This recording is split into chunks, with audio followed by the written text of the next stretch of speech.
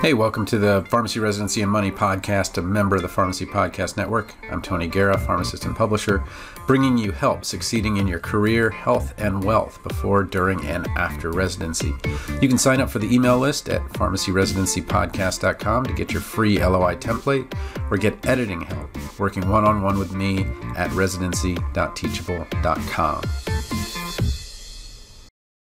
Hey, welcome to the Pharmacy Residency Podcast, member of the Pharmacy Podcast Network. Just a reminder that most of these are videos, so if you want to go to Tony PharmD on YouTube, you can find it there. Or you can kind of turn your phone in such a way that you can see it, but a little bit easier to use on like a laptop or something like that for something like today's episode. So what I first wanted to do was talk a little bit about where my template is. People email me, hey, can I get your template? Where's it at? You can either go from the video or you can just go right to my site, but there's a residency letter of intent template hyphen how to properly use it is the video on Tony PharmD, and it was 4 years ago that I did that, and it's gotten 10,000 views since, and almost 100 people liked it. That's a little disappointing that I know people don't really click that much, but that's where you can find it, and I'm guessing that most people just clicked on the link and kind of went to get the template. But that's where you can find it, and then if you just want to go to residency.teachable.com/P/extreme LOI, you just scroll all the way down to where it says letter of intent, template, video, and audio guides, and you just go to the template and video. The real value with the course is that I do some revisions for you, and that usually happens in about 24 hours. So you just basically send me your LOI. In 24 hours, I will send it back to you and revised, and you can have that peace of mind that you're started, ready to go. But again, I give you a complete, it's done. Like you don't need to revise it, and I actually would recommend against revising it. But then you can do your second one, I'll revise your second, and then you'll know how to do it from there. But what somebody asked me was, well, can you look at my LOI and tell me if it's good? Well, I can give you some things that'll tell you if it's sort of good. The one thing, this was put out by the ISHP, which was like the Illinois Chicago Hospital Pharmacists something or other. And they, to be fair, they have like 3 different examples. But this first example was really telling because I copied and pasted into what's called a Flesch-Kincaid calculator. And it tells you what grade level it is. And that one was between 8th and 9th grade reading level. That's not where you want to be. You want to be right here at college. You may want to be 10th to 12th grade high school. That's okay. Because that means that your writing is clear. It's not necessarily better to be higher. And I actually would think that if you're a college graduate, that might be too high because it means that there might not be quite as much clarity. So it doesn't matter really, 10th grade to college graduate, but I assure you, you don't want to be in this 8th grade camp. With your letter of intent. So one quick way to do it is the goodcalculators.com/Flesch-Kincaid-calculator. That's one way. Another thing a lot of people are using are Grammarly, and you start off with a score like 77, and you go from there, and then you see what your score is, and that kind of gives you a score too. So what does this have to do with the whole, what are your odds of matching?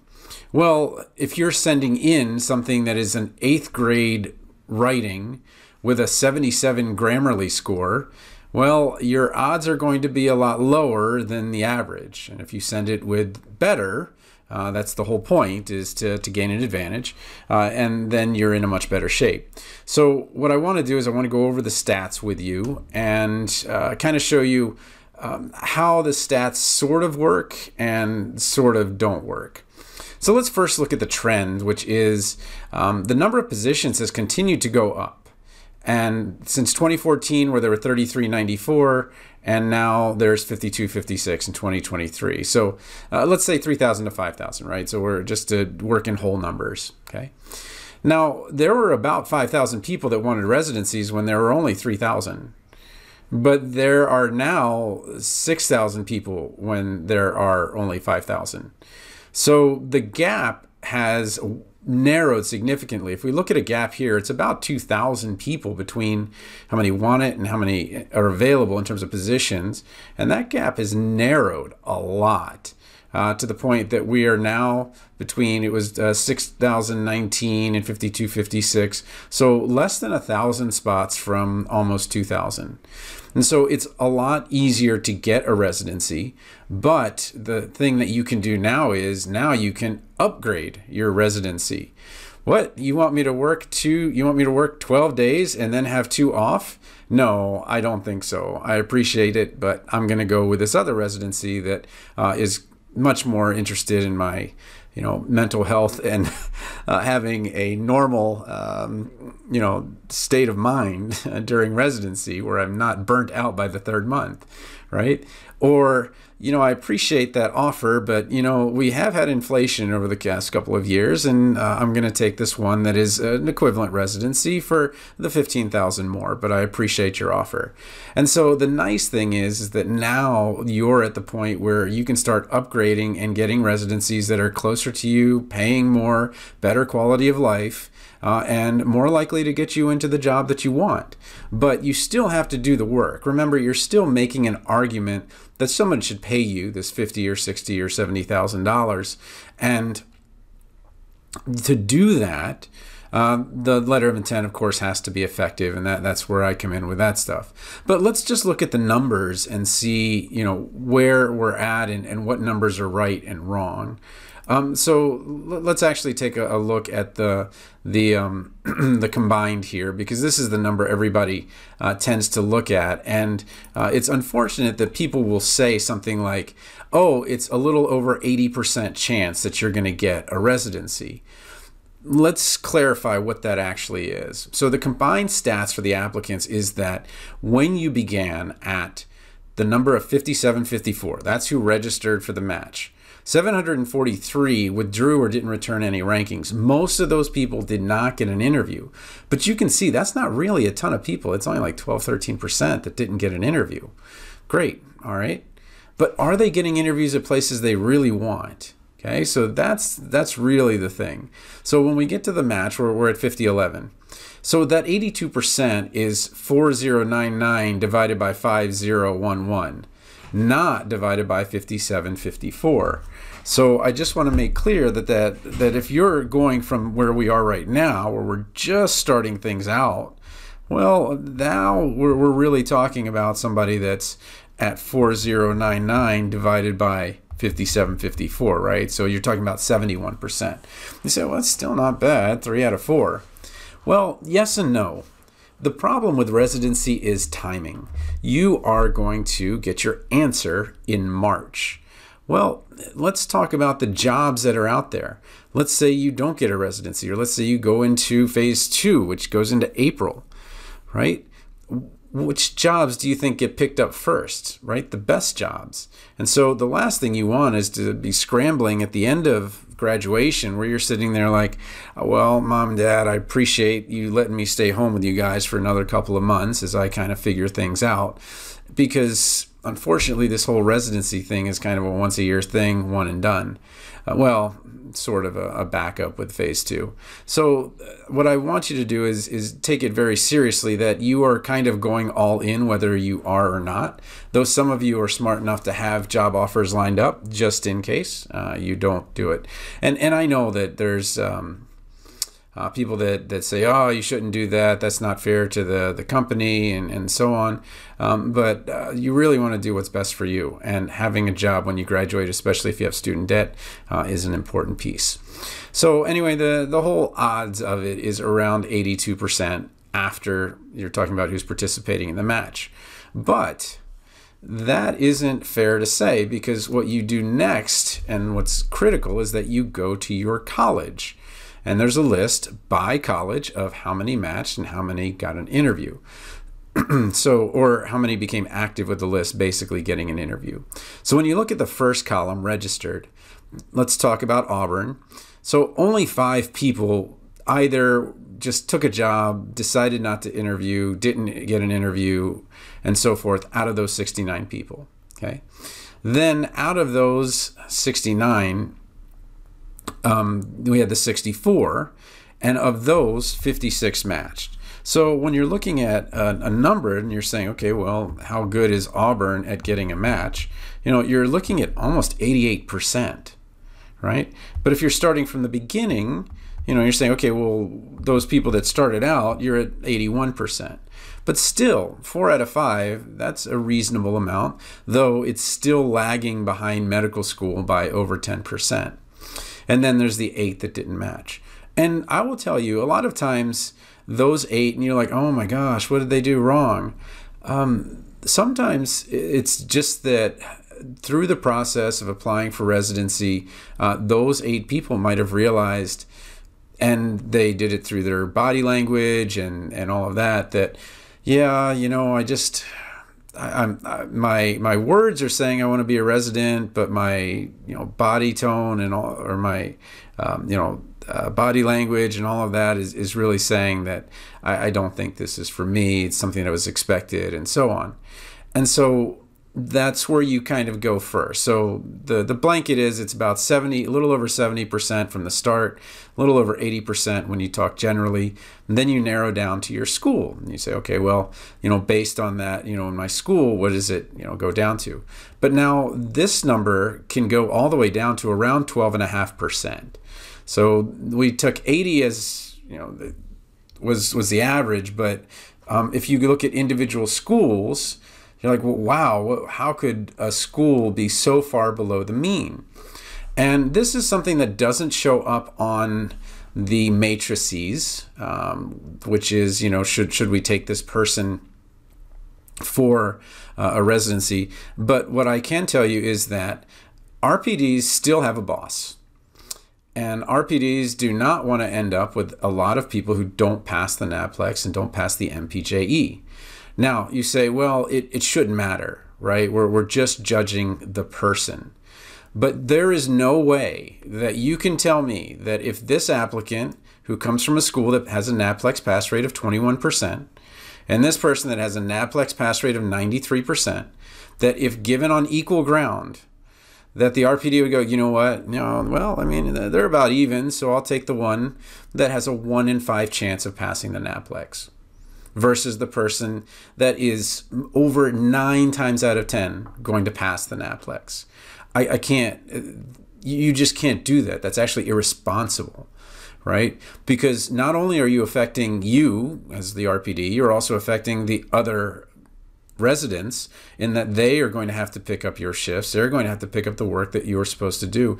And at that pass rate, the question is there a point where they actually can't pass it at all? Are you going to have to disqualify them after, that point where, you're going to miss too much residency, you never became a pharmacist, we're going to have to let you go, right? That place could have been given to somebody else. And then we have to take the MPJE into account. Same thing. You're looking on a page and you say somebody that has a 96% pass rate at their school, and you see somebody that has a 56% pass rate. Is it on the grid, in terms of what are the things that we're judging you for? No. But when it comes down to it, and when it comes down to those final decisions, there's a point where you have to say it would be irresponsible of me to take a student that is equally weighted against somebody that has a school that has a record of 96% versus somebody that has 56%. There's something going on at that school in terms of quality that is just not there, and we can't do it. And so what you see happening over and over again is that some residencies are very favorable to some schools. And when you're looking at it and you're saying, okay, well, what are my chances? Now we go to the next step with what are my chances at this residency, okay? What you're also going to find is that when you are looking at a particular site, and I'll just pick 2 at random. This one is Brookwood Baptist Health, and it's in the Deep South. And then I'll go to UNC. So we see that this student's from Auburn. Next one is from Purdue. Next one is from Mississippi, and then the next one is from Auburn. And if you think of the Southeastern Conference, you can see that 3 out of the 4 are from there. But when you look at this, there's kind of two aspects to this. The first thing is that you are more likely to get a residency if you are local, if you've had an appy with them, because in many places they want to hire you. They want you to continue your work there, and it's more likely that's going to happen if you're from there. What I usually see with kind of the top national residencies, like the UNC acute care, you're going to see as you go through this that I want to say 3 of them were from UNC, but then the rest of them are from top schools, and you see like Purdue, St. Louis Cop. One was undergrad Michigan, I think UNC, and so on, and you got to dig a little deeper. But others, like I remember the VA in Florida is one that takes a lot of University of Florida, the students, and kind of continue on. And the VA is a lot of times special that if you've done a rotation there, you've kind of gone through the process of getting into the VA system, and that's a big deal too. So let's kind of go back to the whole kind of idea here. What are your chances? Okay, so the question isn't what are the chances of a pharmacy student getting a pharmacy residency. The question is what are your chances? And so you can't change the school that you went to, but you can be aware of your NABPLEX score and your pass rate. If your NABPLEX scores are high and your pass rates are high, then you may have a little edge that you didn't realize that maybe you had.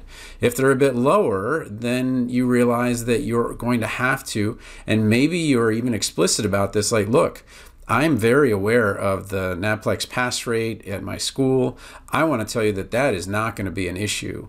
These are my credentials. This is how, what I've done in my, academics and so forth. And you can address it right away. And they may even go far as to say, no, don't worry about that. That's not something we take into account. But I assure you that it has to be because it's just irresponsible to try to hire someone that is not going to be able to pass the certification to actually do the job that's budgeted. It's just such a waste. So let's go back to the match trends. We are seeing a little bit smaller group is going to apply probably this year than last year. We're going to see maybe a little bit of a raise in the number of residencies than before. The big drop doesn't happen for another year or two where the line should cross. That is, there's more residency positions than people looking for them. And then most recently, the number of pharmacy students is actually going up. So it kind of bottomed and now it's bounced a little bit.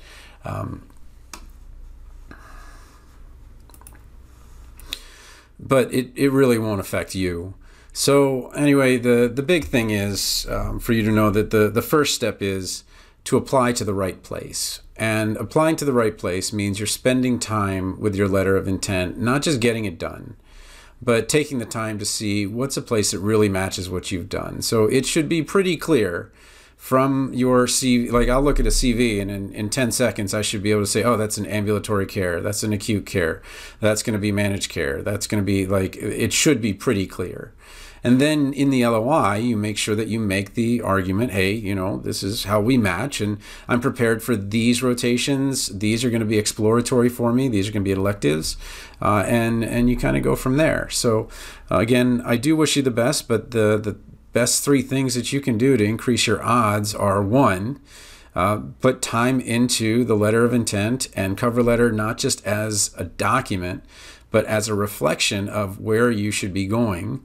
2, make sure you're applying to places that take students from your school. And if you're, applying from the West Coast to the East Coast or East Coast to the West Coast, if you see all people from the same school, it's probably likely that they're just happy with the people that they have.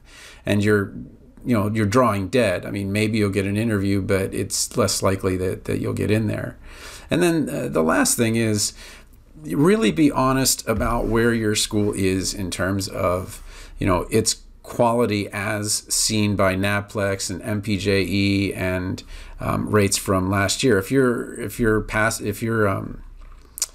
residency match rate is very high, then you can have good confidence in it. But if it's pretty low, you're going to need to do a lot of extra work. You're going to need to do a lot of extra applications, and you're going to need to do a lot of relationship buildings to get that residency in spite of your school rather than because of your school. So it's not nice to say, I get that. But again, we want to be realistic, and we want to make sure that you get to where you want to go. So anyway, hope this pre-holiday thing was helpful. I think that, again, most people are going to get a residency, but this is not the year to just get a residency. This is the year to spend a little extra time and get a little bit of extra quality of life.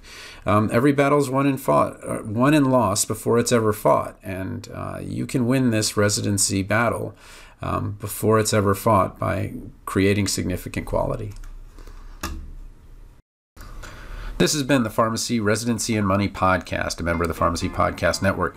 You might want to check out our available residency audiobooks at pharmacyresidencypodcast.com/books, or you can get your first book free if you've never been on Audible before. You can work one-on-one with me to get a better residency that will better suit your career, health, and wealth at residency.teachable.com. Feel free to send an invite to Tony PharmD on LinkedIn or email me at tonythepharmacist@gmail.com. Music was by Policy.